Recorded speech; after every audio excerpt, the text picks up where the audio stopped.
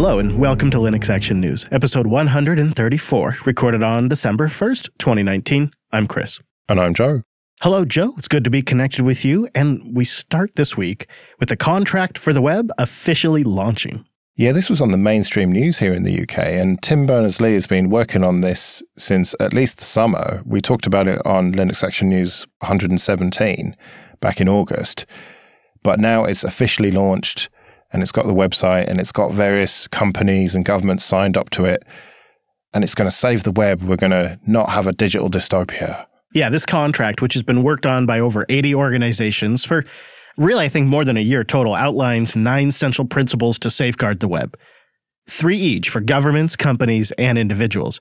This document that was published by Berners-Lee's Web Foundation has the backing of more than 150 organizations. Microsoft, Twitter, and Google, and Facebook are on that list, as well as the Electronic Frontier Foundation. At the time of this episode, notably, Amazon's not on that list. Yeah, and also Mozilla is not on the list, and they put up a brief blog post about why. And they pretty much say it's because there's no accountability, and this thing's pretty much toothless. They are broadly positive about it and say they support it, but they say there's no point signing it until there's some accountability there. I think they have very tactfully put what is a major concern. They write, we've decided not to sign the contract, but would consider doing so if stronger accountability measures are added. That's my problem with it, is the W3C, which Tim Berners-Lee is the director of, has really kind of shown us how the exact corporations that are signed onto this document have co-opted it to implement things like DRM in the browser. Tim Berners-Lee really hasn't, unfortunately, been a very good steward of that. And so now I have very little confidence in this contract that's being signed by the very same influencers. And when there's no particular accountability clauses in here other than you just lose membership, so you can't put a badge on your website, I don't really understand what the mechanism is to keep things in check, to actually go for all of these privacy goals and other such things. And I hate to say something like that about him because I know he's made a very significant contribution to the World Wide Web. But it seems like the wolves are in the henhouse on this one. Yeah, that's a good way to put it. What triggered me as a pedant is the fact that they kind of interchange web and internet as if they're synonymous, which to a lot of people they are, but it just always annoys me when people get those two confused. And the only really assurance we have here that the tech giants, as he puts them, he calls them tech giants, is that they are committed to action. That's our reassurance that they won't influence this thing such as they have with the W3C.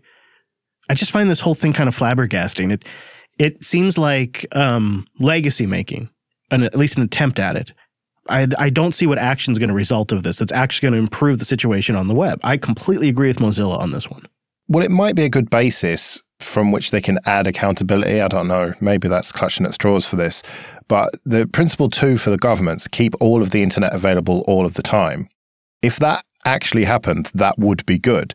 Because right now, if I go to certain sites like the Pirate Bay or whatever, it's blocked by my ISP by order of my government. So the UK government literally could not sign up to this, I don't think. And I think you might recall the EFF left the W3C after they advocated for the inclusion of DRM in web standards. Because in the EFF's view, that made the web less accessible. So you could argue his existing organization has already been directly involved in making the web less accessible and making information available to fewer people. Well, you could argue that, but at the time I was broadly in favor of adding it as a standard rather than just having every company just create their own standard. Yeah, I don't necessarily mean to reopen the debate because there are advantages, but I do see where the EFF was coming from. They're the ones that left the W3C. And I can completely understand their point. You're right, though. I do think what you were saying earlier is that there is some positive side effects to having an aspirational framework in which we should work towards. But it also could just be used as a marketing badge to say, you know, you support user rights and user privacy, and you can tell because I'm a part of this club, with no actual changes happening. I don't know. I guess I'm being a little pessimistic on this one, but it just seems like the ship has sailed. Well, I mentioned Mozilla. They've published their annual State of Mozilla report for 2018, and they are really emphasizing the privacy stuff that they've been doing. Yeah, you might wonder why they report for 2018 at the end of 2019. Well, of course, that's how these things work. Really, this report release is timed to coincide with when they submit their Mozilla nonprofit tax filing for the previous calendar year. So they time these things to come together. They really do, Joe. They really do focus on their efforts in privacy, and I'd say also in social change. And they highlight as well, like, their efforts to try to speak and advocate to legislation, which surprised me that they kind of hit on that so hard. Very little in there about the browser. Yeah. As it is often. They really like to highlight what makes them different. And I think this line in here is a key thing to understand and fully appreciate about Mozilla. And we'll have a link to this annual report, by the way, in the notes. They say, "We measure our success not only by the adoption of our products, but also by our ability to increase the control people have in their online lives, our impact on the internet, our contribution to standards, and how we work to protect the overall health of the web." Now, I don't know how they measure and get data metrics on any of those particulars, but I think that really speaks volumes about them as an organization. It's much more than a browser now. Yeah, it does sound a bit ethereal, but they have launched some other products and services over the last year or so. Indeed. And would you really, really want to see the Mozilla folks all focused on profit and nothing else? I think that'd make us all just a bit uncomfortable. And it is a really wide umbrella when you define it like that. It's from everything from VPN services to helping people shop for products that don't spy on you as much. Like, it's a weird wide spectrum, but I guess it kind of makes sense if you want some authority you can trust, and Mozilla says, hey, that's us. Yeah, and they've really amped up their privacy not included, be smart, shop safe, gift giving guide for this year. Yeah, over on the foundation.mozilla.org site, they've set up a shopping browser that lets you filter a bunch of products with large pictures on their creepiness factor, so you can have something that's fairly creepy or not creepy at all, and the likelihood you would buy it, and if it meets their minimum security standards. More on that in a moment. And what you get is a product listing from various vendors, and they have everything on here from Sonos products, like they have one here, the IKEA Sonos speaker, and they have like witty little summaries. They've rewritten the product summaries, which is kind of odd, but also fun. Like their one here, a Sonos speaker with IKEA design. That's all. That's the blurb. Or like they have one for the Apple TV. They recommend that as a less creepy set-top box. If money's no object, the Apple TV. And I'm like, well, actually, the Apple TV is not much more expensive than the NVIDIA Shield. Like it's kind of funny, like their takes on it. And they have the Apple Watch on here. You ever notice the Apple Watch only becomes a watch if you jiggle your wrist or tap its face? Some watch, huh? Well, the 2019 upgrade to the new Apple Watch 5 fixes all of that. Like they're copy editors over here. And there's products on here I wouldn't expect, like the Nest outdoor security camera, a Google Nest security camera that is literally streaming video 24/7 to Google's data centers. They don't mind it. It meets their minimum security standards. Of course, it's had a lot of votes, and 58% of the people said they would not buy it. But it's on here, and it has all the stars. I guess it depends on what your standards are. If the security standard is it uses encryption between your home and their data center, and it does updates, and it supports passwords, and it self-updates if there's a vulnerability, then yes. I suppose that is a good metric to judge by, but I would like to know, what are they doing with this video? Like when it comes to smart devices, they need to go a layer deeper. Like they recommend the Switch, but they don't tell you how Nintendo Online is tracking you. They're not telling you what metrics Nintendo's collecting. And I'm not saying they have to know these things, but that would be real value. Instead of witty rewrites of product descriptions that these companies have probably worked very hard on, I would way rather they spend some money getting statements and quotes from these companies. That would be a tremendous value. Yeah, it would be. But I think what they've done does have value, showing you that there are certain products out there that are just never going to get updates, and not using proper encrypted connections back to the data center, because most people don't care about their data or don't necessarily think about it. So I suppose, yeah, it would be good if they flagged up the fact that these things were hoovering up data, but at least they're kind of excluding really, really dodgy IoT devices. Yeah, I can't disagree with that. I think the one that really stood out to me as really adding some value is you can go look up the Ring video doorbell products from their different types of cameras they have. And they're pretty straightforward. There's both positive things to these and there's negatives. And one of the negatives they point out is just beware, these doorbells do have some potential privacy vulnerabilities. That's how they're referring to them, as vulnerabilities that could let someone go big brother on you in your home.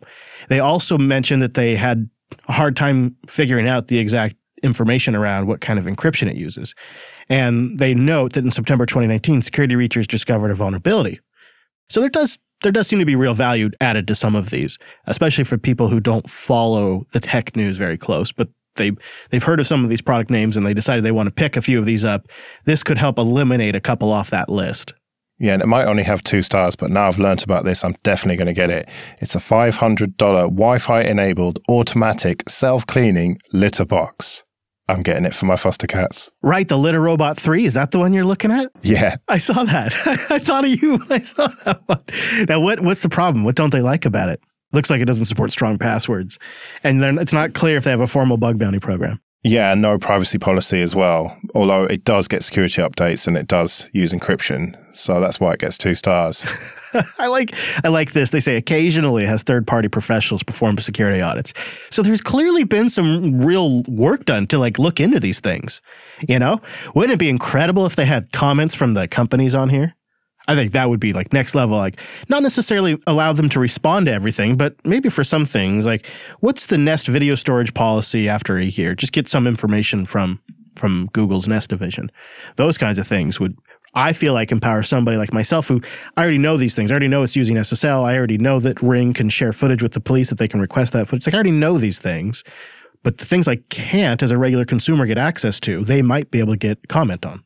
Bad news, though, I'm afraid. When I told my wife that we should get it, she replied with 2 words that I can't say on air. I mean, anything that makes the flat smell better seems like a net positive increase in quality of life. Yeah, exactly. I'll sell it to her that way. You know what you should have done, Joe? Christmas gift for the cat. Never even brought it up. It's the holidays. Good thinking. Now you know to look for the next Black Friday sale, though. Yeah. Well, by this time next year, most IoT devices will probably be using Alexa voice service integration for AWS IoT Core. You said the trigger word. We apologize. This might happen over the next couple of minutes for this story. You might be wondering why we're covering this, because on the surface here, it may seem like not a Linux story, but that's actually what's so neat about this. This is not only going to run on Linux, but this is going to mean a whole new level of Echo devices built into things, from washing machines to light switches to microwaves, because they're putting out a nearly DIY complete kit that you can use for development purposes. And then they've created a secure way to tunnel MQTT messages back up to the AWS servers. Now, self-hosted listeners will recognize that's a big deal. They're going all in on MQTT with this, and they write on their website, devices will communicate with AVS, that's the, we won't say her name, voice service, over a single secure MQTT connection to AWS IoT Core, and it connects with your account. It uses a key exchange system, and it allows their cloud service that you deploy to subscribe to certain topics on each one of these IoT devices. Take a smart plug. Is it on? What's the current draw? How long has it been running? These are topics that the service can subscribe to and get updates on when the device provides them. And then it stores them at the AWS cloud infrastructure instead of those things having to remain on device. So they can be pretty low-end devices. You pair that up with what are these little platforms, everything with boxes with screens to crazy microphone array hardware boxes that are just really bare bones dev kits. And it's going to mean systems that need less than a megabyte of RAM and have a really low-end ARM Cortex M-class CPU can now do Echo services. Yeah, it used to be that devices needed 50 megabytes or more of memory and run a proper full-blown operating system like Linux or Android, whereas now it's going to be just real bare bones, very cheap devices, and all of that processing is going to happen on AWS. And that's the genius of this, because Amazon want to win the voice assistant war, and they also want to drive companies and people to AWS. It's kind of a double win for them. And if these companies making light switches or dishwashers or whatever use this tech, which seems very likely to me because they're lowering that barrier of entry now, it's going to mean that the Echo devices, and the word that you don't want me to say, becomes ubiquitous. And it's all going through AWS. And if you look at the pricing for it, it's the typical cloud pricing. It's just a little bit for this, a little bit for that. But it soon adds up. And if you're shipping hundreds of thousands of dishwashers or washing machines or whatever, you're going to end up spending a lot of money on AWS, and Amazon gets to cash in. Yeah. You joke about the washing machine situation, but I actually think it's going to happen. Imagine a scenario where the latest Whirlpool or Samsung, maybe this is already a thing, I haven't shopped for a washing machine in a while, they want to have integration with cloud services so that way you could just check in on if your load is done washing yet. Commercial washer and dryer outfits have this all over the States now. You start a load, you can check the status on your phone, and you get a notification when it's done. Consumers are going to want that in even the most basic washer and dryers in a few years. It sounds crazy, but you know it will happen. And so Amazon creating these kits that when you buy one of these kits, you go through them, it comes with out-of-box connectivity to AWS IoT Core. It's already qualified and ready to go for their audio algorithms for far-field voice pickup. It supports their algorithms for echo cancellation and the A-word, wake word system. All already set up and ready to connect back to their IoT Core. And you can get it for super cheap, and you can scale that way, way up. You touched on it, Joe, but having had some real hands-on experience with the Echo products and watched how they've developed over the last few years, nobody is playing the game as seriously as Amazon is. The Nest line of products and the HomePod are both perfectly great for their own reasons, if you're into those kinds of things. But nobody is bringing the fight like the Echoes. There's way more variations of products. They update them on a routine basis. They have really kind of moonshot products like the Ring coming soon that is an actual ring on your finger. And on top of that, it's constantly asking me for information as I don't know how to put it, like a self-learning mechanism. One of the things that the Google products have historically been good at is random knowledge. You can ask it something and it'll pull up a knowledge card. They're solving that now on the Echo platform by sourcing things from different places like Wolfram Alpha and Wikipedia. And there's a system in there where it judges if it's the right time to ask me. And it says, by the way, was that the information you were looking for? And I can give it self-correcting information every now and then, and it gets better and better. Plus, they roll out new features and celebrity integrations and different size screens and all of these fancy products that show they are so much more serious about this. But when I saw that they were embracing MQTT and they were doing it this way over the internet, my mind really started racing where this could go in the future. On the Self-Hosted podcast, we talk about the Tasmota firmware, which you can reflash smart devices with this open source firmware. And it's all about using MQTT to communicate back to your home system. It's something that the open source community has embraced because back in 2010, it went royalty free. It's been around since the late 90s. And in 2010, the floodgates opened, and we've seen some really cool implementations of different uses of MQTT. So there's a lot of products out there that you can reflash and use MQTT, or cool projects that use it already.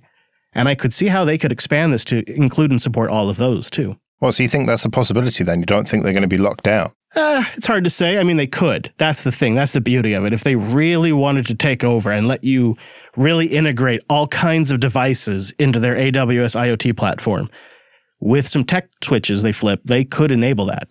And they may never, but they're positioned to if they feel like it's necessary, it seems. Well, I mentioned the word dystopia earlier. This is what it feels like to me. Not being someone who uses any of these devices, I would never have an Echo in my house. Thank you very much. Yeah, I think it's going to be like, I suspect, I think it's going to be like how you just really can't buy non-smart TVs anymore. They're all smart TVs now. Yeah. I suspect it's sort of like smartifying everything. It's the smartification of everything. And it's really obnoxious because you're right. There's clear privacy implications. We do have a podcast that covers these types of things, including how you can block these types of things at the DNS level, which is what I do at my house. I experiment with these things on and off, and when I'm done, I actually just leave the devices in, but I just block the functionality at the DNS level, and it works really well. Well, like I always say, I'll get into this when I can run it completely on my LAN and not have to connect to any sort of cloud services, which seems like it's getting closer, but we're not quite there yet. Yeah, not yet, but I think it will be sooner than later. I think there'll be a couple of, maybe I should save this for a prediction. I think I will, Joe. I think I'm going to save it for a predictions episode. Maybe you should predict that someone will crack these devices using Kali Linux. Hey, yeah, especially the new release, which looks great. Kali 2019.4 is out with lots of new fancy features, but I think there's one main feature that has nothing to do with vulnerability assessments or exploitation that you care about. Yeah, they've switched to XFCE by default. Very sensible idea. And it's a pretty slick-looking XFCE, too. Yeah, it's pretty nice. It's a little bit too dark for my taste. I know you're all in on dark mode, but for me, it's a little bit hard to read sometimes. I knew you were going to say that. But one cool feature of it is Kali Undercover. And so you just type Kali-Undercover in the terminal and it just instantly switches to look like Windows 10. So if you're out in public somewhere and you don't want people to know that you are up to whatever it is you're up to with Kali Linux, it looks like Windows 10 and no one will bat an eyelid. Okay. All right. But be honest. Did you really think it looked like Windows 10? I think it looked enough like it to not attract attention. From like across the room. Oh, yeah. And that's all it needs to do, right? Yeah. Okay. All right. Yeah, I'll give it that. That'd be my level of passes the sniff test there. I wouldn't use it, though. I liked that GTK theme. I thought it was great. And they did have a light version of it, too, if you wanted to go back. There's a couple of things about this release that really impressed me. I think it's been maybe a couple of years since I've given Kali a go. Man, they've done a lot with this thing. So we've talked about the way it looks, but what's really remarkable, in my opinion, is their commitment to documentation everywhere throughout the menu. It's very easy to get information about things you could try doing, ways to learn, even ways to get professional training. And when you launch a command line tool, it opens up in the shell with the TAC help already set. So you get all the information that command can do. You get what I mean by that. It's really helpful because you get all of the flags, all the information right there, and it makes it approachable. But on top of that, they've made it super simple to set persistent USB mode because it's right in the grub menu. So people that aren't necessarily Linux pros, but are trying to learn a Linux tool so that way they can improve their network security, have really easy, obvious options. And then last but not least, they've made a commitment to moving their documentation to Markdown and putting it up on GitHub so people can make pull requests and merge requests. And it's approachable being in Markdown that just about anybody, except for Joe, could write it. I was going to say, yeah. I was like, Markdown. It's interesting that they've added PowerShell to it, which is not something I'm going to use, but I think potentially a lot of Windows users coming over may be used to using. Yeah, I think that's pretty neat. PowerShell, because honestly, it's a multi-operating system world right now, and to be able to go after Windows boxes and Linux boxes from one OS is, it's a feature. So there's one other really kind of large headlining feature here that we haven't touched on. Again, I think it's important to mention that Kali offers so much more than these headline features, but this is pretty neat. It's called NetHunter Kex, and it's a full Kali desktop on your Android phone. So in a nutshell, it allows you to attach your Android device to an HDMI output along with a Bluetooth keyboard and a mouse, and you get full, as they put it, no compromise Kali desktop on an Android phone. Of course, it's up on an HDMI screen, but the idea could be maybe you've got a Raspberry Pi device or a laptop or a VM that's headless, and then you can just sit down, plug an Android device in, and get full access to it using this NetHunter. Yeah, that is pretty slick. And GNOME users, don't worry. There is still a GNOME version of it. It's just XFCE by default. There's also Mate and Plasma versions. Oh, really? So pretty much all the bases are covered, yeah. You know, I didn't even bother checking for those. That's normally would be part of my overall review, but I would really recommend giving the XFCE version a go because they really strike a balance between decent performance, look, and resources. This is such a powerful distribution. This is a real gift. And I don't say that lightly. Having done this professionally back in the day, and before Kali existed, but other tools before it did, and it made all the difference because I had one spot to sit down and learn these things. Because they also link you to vulnerability databases and scenarios that you can use to learn that are publicly available that the community posts. And I've got to dig more into this because they've done so much good work with this distro. There's other things they've included by default that we can't even touch on because it would just take the whole episode. So I think Wes and I will talk about it more in Linux Unplugged this week. Well, as I always say, I look forward to listening to it 3 times. Yes, as the editor, I'd say at least 3 times probably. Not to mention if you tune in live. Yeah, make it an even 4, eh? Well, check out linuxactionnews.com/subscribe for all the ways to get new episodes of this here show. And linuxactionnews.com/contact for ways to get in touch with us. We'll be back next Monday with our weekly take on the latest Linux and open source news. I'm at Chris LAS. I'm at Joe Ressington. Thanks for joining us, and we'll see you next week. See you later.